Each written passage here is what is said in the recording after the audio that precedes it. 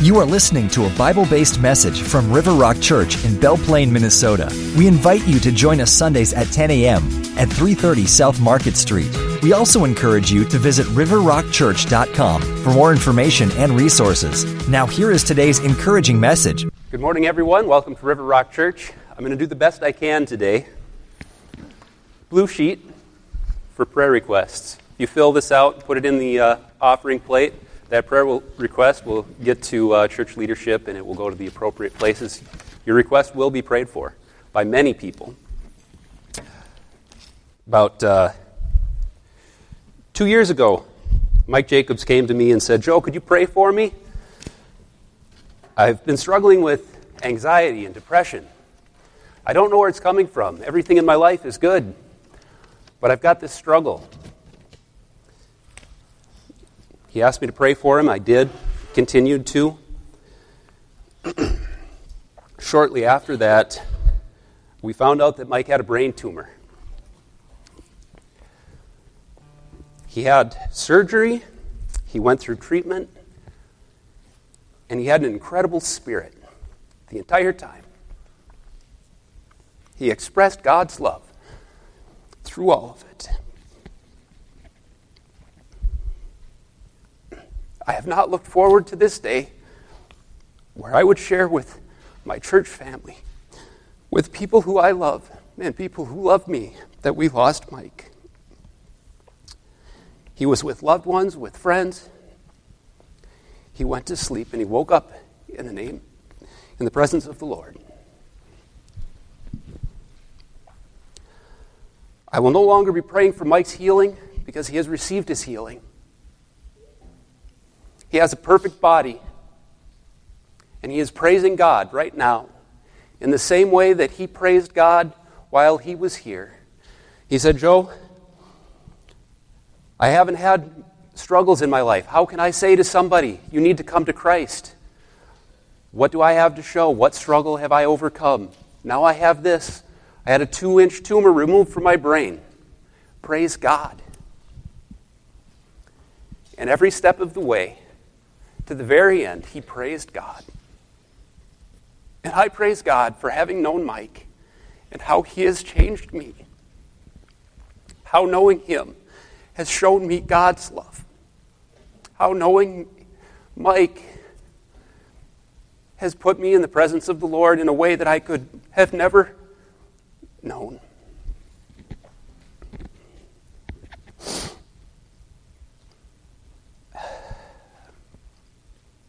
I'm going to pray now. Please put your prayer requests on this blue sheet. You'll be prayed for. If you have anything specific, come to me, Pastor Chris, Dan, any of the elders. We will pray for you today. If you need to have hands laid on you to be prayed for, we will do that for you. We will pray this morning. Heavenly Father, we thank you for this day. We thank you for Mike, for his life. Lord, we thank you that he was able to praise you every step of the way. Lord, we praise you that he went peacefully into your arms. Lord, we pray for Judy and Terry in their time of grief. We pray that you would surround them with people who love them, with people who love you. Lord, we pray for those who knew Mike but did not know you, for those who have come to you because of his testimony, because of his life. Lord, we know that that work is not done. Lord, that there are more opportunities to share you because of Mike's life. Lord, I pray that you would make us instruments of your love through that. Lord, that this upcoming memorial service, that this time of grief would be a time of knowledge and grace. Lord, we pray for Valerie, for Chrissy, Lord, as they are struggling with brain tumors themselves, Lord, that they would experience your love, that those around them would be drawn close to you.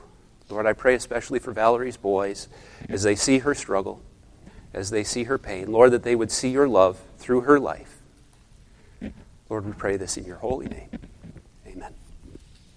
Trusting when you don't see your miracle. This is miracle number 2 that Jesus did. First, he turned the water into wine. It usually take a long time to turn grape juice into wine, so Jesus was Lord over time. Here he is going to heal someone that's far away, like 20 miles away, and he is not bound by distance. He is Lord over distance. When you don't see your miracle, this person, this authority, this government leader who had great authority and demanded respect, came to Jesus pleading that Jesus would heal his son. And Jesus said, your son is healed. The guy expected that Jesus was going to travel the distance to come to his house, and he did not. Jesus instead said, your son is healed. And the guy didn't see it, but by faith, he headed home. Eventually, he headed home and found that it was true. And there are so many times when we pray that God will do something, and we don't see it immediately. There's other times when we expect God or want God to do one thing, and he chooses to do another because he is sovereign and his will is greater, and sometimes he's working out a greater plan than we could even see and understand. So if you have your Bibles or one of these Gospel of John from the Gospel of John's from the back table here, the Gospel of John from the back table would put you on page 15. There's even a map on there for the Gospel of John. But all right, number one, convincing faith. Convincing faith. At the end of the 2 days, Jesus went down to Galilee. So he, before this, was talking to the Samaritan woman. He chose to, instead of, like the rest of his Jewish friends, go around the Samaritans because they didn't get along very well. He just went right through and removed all the cultural boundaries of Jews and Samaritans and of men and women and just went right on through. At the end of the days, Jesus went on to Galilee then, which was a pretty well-populated place, a place that had a bunch of people moving in from different areas, from different countries, and they were open to new ideas and new thought, and it would be a great place for Jesus to share the message and for Jesus to show that he was the Messiah. So Jesus, he himself had said that a prophet is not honored in his own hometown, yet the Galileans welcomed him, for they had been in Jerusalem at the Passover celebration and had seen everything that Jesus did there. So these people saw who Jesus is, and they pursued him. They wanted to know more about him. They wanted to understand what he was teaching. They wanted to follow after him to see if he was the Messiah. They were interested. They turned their ears towards him. They pondered what he had to say. They were seeing Jesus, and their faith was growing. And we need to have a convincing faith. So many times we see what the Lord has done in other people's lives, or how people handle disappointment in life, or we see how people trust in Scripture in their hard times, and we grow in our relationship with them, and it's a convincing faith. We become convinced that faith is possible because of what we read in Scripture and because of the people that have gone before us or that are around us that say, this works, that say that Christ is real, that this works in my life, that this changed my life, a convincing faith. We need to have a convincing faith, and we need to look for people that help us grow in faith, and the Holy Spirit helps us to do that as we read Scripture. Our faith will grow as we spend time in God's Word regularly, as we're constantly feeding. We need to have a convincing faith. So, all right, so then if you continue to read on here, you will find that this government official had a crisis faith. It's good to be convinced of faith, to know that you can turn to that faith in a crisis, because we all have a crisis. Anybody ever had a crisis here before? Maybe you read about it in a book. They tell you you're going to get laid off, or you're not sure you're going to graduate, or you think you have a sickness, or maybe you do have a sickness, or you have symptoms. You haven't been to the doctor yet, and you Googled it, and you're confident the end is near. Maybe you don't know how you're going to pay your bills, and the landlord says you need to come up with this money now or you're out. There's just a crisis everywhere, and this guy was having a crisis. John 4:46, as he traveled through Galilee, he came to Cana, where he had turned the water into wine, and there was a government official in nearby Capernaum, so that's roughly 18 miles away from where Jesus is. So this guy traveled. Maybe he came by horse, maybe he walked. So by chariot, 2 hours, walking, roughly 6 hours. So anyway, he pursued Jesus. He must have seen somebody's faith and been convinced that Jesus was the person to go to in his crisis. There was a government official in nearby Capernaum whose son was very sick, and when he heard that Jesus had come from Judea to Galilee, he went and begged Jesus to come to Capernaum to heal his son who was about to die. He was having a crisis, and he was crying out to God. And there are many times when people have a life crisis and they will turn to God in that moment. Are you that friend? Are you that person that they'll turn to in their crisis? And you can say, hey, I will pray for you. Let's pray about this and ask God to help in this. There are so many times when people go through a crisis with their children, a crisis in their home, a crisis at their work, that you can be there and help them turn towards Jesus. And many times God will answer and work and help. Sometimes God won't fix that immediate situation, but if you look back, you'll see that there's a reason why these things happen. There's a reason why this is like a puzzle pieces, and you wonder why it went on, but you don't know exactly. There's a song by Casting Crowns, you probably have heard it because it gets played over and over again. Already there. Some of the words say, because you're already there, standing at the end of my life, waiting on the other side, you're already there. From where you're standing, Lord, you see a grand design that you imagined when you breathed me into life, and all the chaos comes together in your hands like a masterpiece of your picture-perfect plan. One day I'll stand before you and look back on the life I've lived. I can't wait to enjoy the view and see how all the pieces fit. So, and the song continues on. But the pieces of life. Sometimes God uses the crisis in your life or someone else's life to bring you to faith. Sometimes God uses the crisis in your life to get you to commit to following Jesus. There are many of you that make deals with God and you pray. You pray, God, if you get me out of this mess, I promise to serve you the rest of the days of my life. God, if you get me out of this mess and help me to get this job, then I promise to tithe the rest of my days. And deals like that. I actually made a deal like that a long time ago. So, God, if you bless me. And so, again, Jesus says you look for miraculous signs and wonders, but there are times when God confirms our faith, when he answers our prayer, and he helps us. And there's other times that he doesn't, and it's like it's a puzzle, and we have to just trust that God knows what he's doing, and then someday we'll be able to look back on our days. Maybe we'll be in heaven looking back and see how God was at work, how all the pieces fit. But this guy was having a crisis faith. And sometimes a crisis is a great thing to come into someone's life. A crisis will bring people into to see their need, that they need Christ. And a crisis will help them to cross over from death to life, to get saved, to receive Jesus as their Lord and Savior. And I bet if we had people come up here and share how they got saved, many of your testimonies would be marked by, there was a crisis, and I turned to God, and he answered me, and I've been following him ever since. Or there was a crisis, and I realized my need, and I repented of my sin, and I came to Christ. A crisis faith, and a courageous faith. John 4:48. Jesus asked, will you never believe in me unless you see miraculous signs and wonders?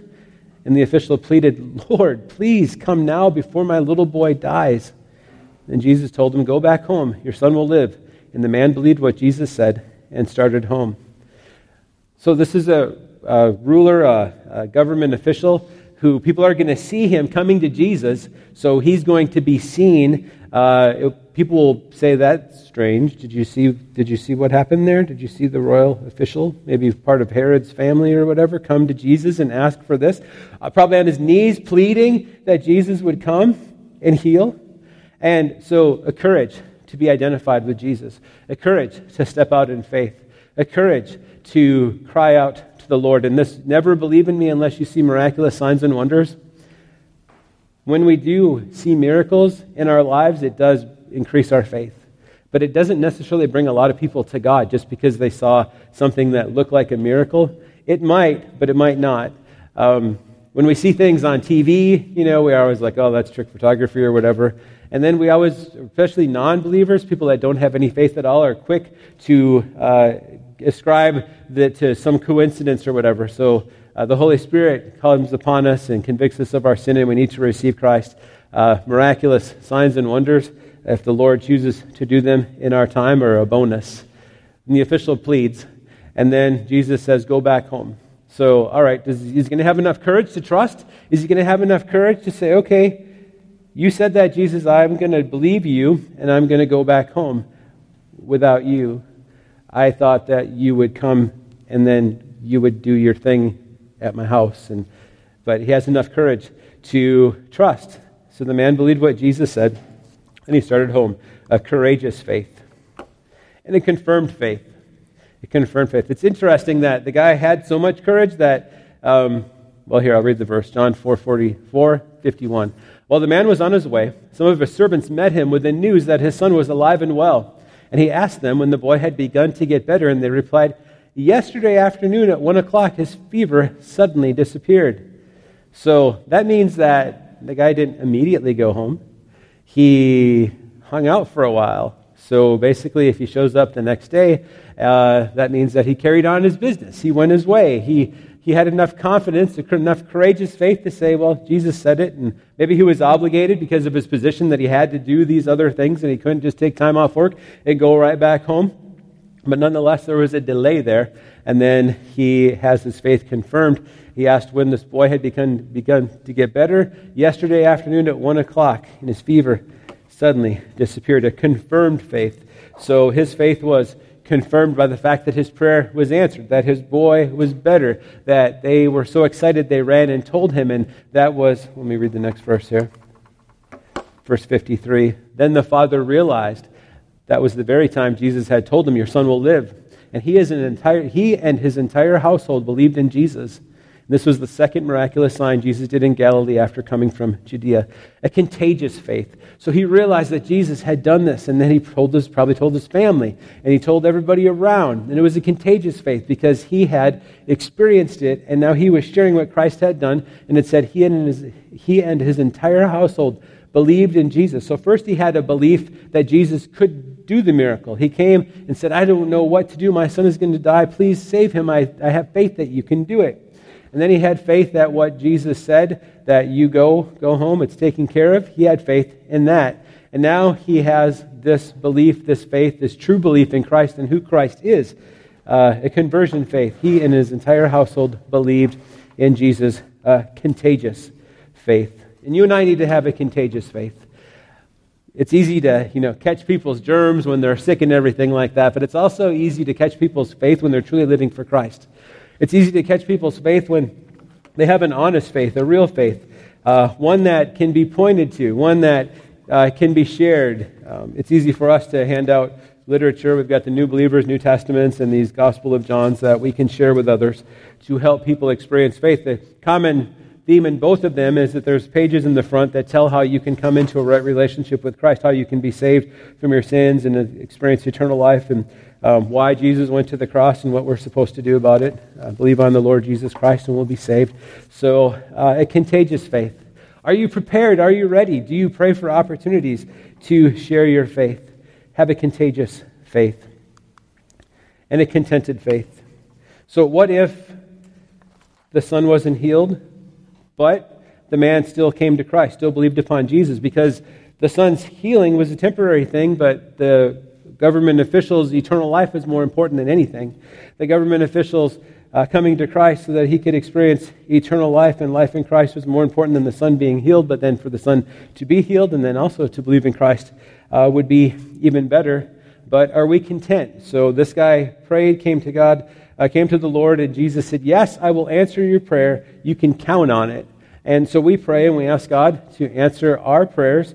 And we know that if we ask anything according to Jesus' will, he will hear us. And he doesn't always choose to say yes to the things that we want. Sometimes he says no. Sometimes he says wait. And other times he says yes. But will we be content to know what God is doing? Or will we be content to take whatever the Lord gives us? Joe did a great job sharing some of Mike's story. Mike had a contented faith. So we had a Bible study at the Ministry Center, a men's Bible study, when he was feeling anxious before the diagnosis. We went through James. He really liked James. If you ever talked to him, he really liked the book of James. And also Gideon. We looked at the life of Gideon and the faith that Gideon had. He had a contented faith. In James, it says, dear brothers and sisters, when troubles come your way, consider it an opportunity for joy, for great joy. For you know that when your faith is tested, your endurance has a chance to grow. So let it grow, for when your endurance is fully developed, you will be perfect and complete, needing nothing, it says in James 1:2-4. So a contentment that comes through trusting what God is doing, through going through hard times and trusting that God is at work. And so he had a contented faith. And the Bible says true godliness with contentment is itself great wealth or great gain in 1 Timothy 6:6. Can we be content with what the Lord gives us? I mean, Job had a contentment that the Lord gives and the Lord takes away. Job said, even if the Lord kills me, even if he slays me, still I will trust him. And will we do that? Do we have a contented faith to say, whatever the Lord chooses to do with my life, I give to him as an offering, a contented faith? It's so strange to me that God can take the best people. To me, it seems in God's plan that you'd take out the people that aren't doing a very good job, say, you're not really cutting it. I'm just going to take you. You can come be with me. We're going to take you off the team. We're going to keep our best players in because we want to win. But God sometimes doesn't choose to do that. In Acts 7:54, the Jewish leaders were infuriated by Stephen's accusation, and they shook their fist at him in rage. But Stephen, full of the Holy Spirit, gazed steadily into heaven and saw the glory of God, and he saw Jesus standing in the place of honor at God's right hand. And he told them, "Look, I see the heavens opened and the Son of Man standing in the place of honor at God's right hand." Contented faith. Then they put their hands over their ears and began shouting, and they rushed at him, and they dragged him out of the city and began to stone him. His accusers took off their coats and laid them at the feet of a young man named Saul. And as they stoned him, Stephen prayed, "Lord Jesus, receive my spirit." So here you got Stephen, who's doing great things for God. He's preaching a great message. He's just like a superstar on the team, and God chooses to bring him home. He doesn't leave him there. He chooses to bring him home for a reason. There are a lot of reasons as you think of it. One of the man named Saul would become Paul, who would write much of the New Testament. But God was at work, and we can look back and see the puzzle pieces, how they fit together, and why maybe God would allow that. So Stephen was like a superstar, serving the Lord, and God brings him home. It doesn't always make sense, but we need to be content with what God does in our life. And a champion faith. So Mike was into sports. Anytime when he was on the setup team, if he drove the church truck and trailer home, the radio was always on KFan. Could always tell when Mike had taken the truck because it was on KFan. And he had a champion faith. And as for me, my life has already been poured out as an offering to God. The time of my death is near. I have fought the good fight. I have finished the race, and I have remained faithful. A champion faith. It says in 2 Timothy 4:6-7. And as a church, our goal is to help you to live life well, a well life, to be worshiping, encouraging, learning, and loving. But I guess it also comes down to part of life is dying, and to die well, to die with confident faith and assurance, to die knowing whom you have believed, to be ready to go into the hands of the Lord, and be confident that you have lived a life well. I don't think that many of us are prepared to die. It is a much better thing to have some forewarning that something's going to happen, that you're going to die so that your family can prepare for it, than it is to die suddenly. My father-in-law died at his home. He had just moved up to a lake house, was living the dream. He'd lived there for a couple weeks, and he just fell over and he died suddenly. It was totally unexpected. At our last church, one of the paramedics on the scene said his heart just kind of backed up. It's a great way to die. It's a really terrible way for the people who are left behind, though.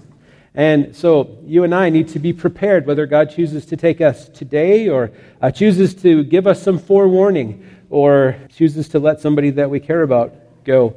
We need to be prepared and know that our life is an offering to the Lord, that we give the Lord our life, and He gives us salvation and Christ's righteousness, and then we're His to use however He chooses to use us.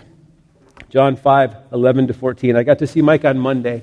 So he was laying there in bed and he was talking, and so I had no idea that he was going to go so quickly. They said 2 weeks, but I was praying and I figured that he would rally and he would get better and that things would move forward. On the other hand, it's a really great thing that he didn't lose his mind, that he didn't have dementia, that he didn't say things he didn't mean, because I've seen many people go through this. But I told him, I read this to him. I gave him a New Testament that was highlighted, and I was reading this to him. This is what God has testified. He has given us eternal life, and this life is in His Son. Whoever has the Son has life, and whoever does not have God's Son does not have life. I have written this to you who believe in the name of the Son of God, so that you may know that you have eternal life. We are confident that He hears us whenever we ask for anything that pleases Him. And I read that with him.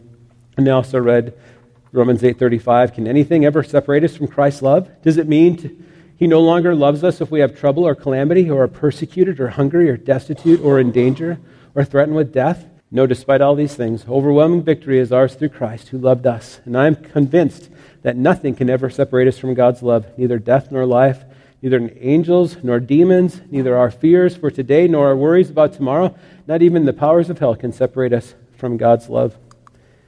And finally, I read John 14, don't let your hearts be troubled. Trust in God and trust also in me. There is more than enough room in my Father's home. If this were not so, I would have told you that I am going to prepare a place for you. And when everything is ready, I will come and get you so that you will always be with me where I am. And I told him that you're always helping people fix stuff up, and maybe the Lord needs you to help prepare places for other people. And he laughed at that. And then he said, you have a good ministry. That was good. So I read from Revelation 2. Revelation 21:3. I heard a loud shout from the throne saying, look, God's home is now among his people. He will live with them, and they will be his people. God himself will be with them. He will wipe every tear from their eyes, and there will be no more death or sorrow or crying or pain. And all these things are gone forever. So I'll ask the guys to come forward because it's time for communion. So think about your life and think about who you care about and the things that you pray for. And are you willing to come to the Lord and say, whatever your will is? I mean, isn't that part of the Lord's Prayer, that we want God's will more than our own? Do we live lives that are contagious, full of faith? Are we ready to share our faith with others? Are we making it impossible to go to hell from Belle Plaine? Are we living well lives and helping people to be prepared to die well? Mike is an example of this church. He wanted to come many times, but he wasn't able to because of the way he was feeling that day. But he cared about us, even though they moved away, which was a miracle in itself that their house sold so quickly. Anyway, communion. We come to the Lord's table and we celebrate what the Lord has done. So I passed on to you what I received from the Lord himself. On the night when he was betrayed, the Lord Jesus took some bread, and he gave thanks to God for it, and he broke it in pieces and said, this is my body, which is given for you. Do this in remembrance of me. So this is a great time to come to the Lord and confess any known sin and to recommit your life to him. If you have never come into a personal relationship with Jesus Christ, maybe you could do so today by saying, Lord Jesus, I know I'm a sinner. Please forgive me of my sin and come into my life and save me and make me the person you created me to be. And then start to follow him. So there'll be some music playing as we pass out the communion elements. Lord Jesus, we thank you that you've given us the breath of life today, that you put us in this time and in this place, and we pray that you would help us to figure out what it is that you want us to do, what you want us to say to someone, how you want us to serve you, how you want us to live this day and this week and this year. Lord, we pray that our lives will be effective for you, and we thank you that you have made a sacrifice for our sins, so that we could be forgiven and live for you. We take this and we eat. In the same way, he took the cup of wine after supper, saying, this cup is a new covenant between God and his people, an agreement confirmed with my blood. Do this to remember me as often as you drink it. He says, for every time you eat this bread and drink this cup, you are announcing the Lord's death until he comes again. What a great day that will be when the Lord returns. We'll escape physical death. We'll go straight into the Lord's presence. That will be a great thing when the Lord returns. But will we wonder if we did all that we were called to do? Will there be people that are at our work or our school that we could have, or neighborhood that we could have shared Christ with, that we had opportunity that we didn't take? Are we ready to make a difference? Mike knew that God was going to use this for his glory. There was a day when he called me and he believed that he felt that God had touched him and he was healed, and he appealed to be healed for a period of time, and then he quickly declined, and then he fell asleep in Jesus in a very short time.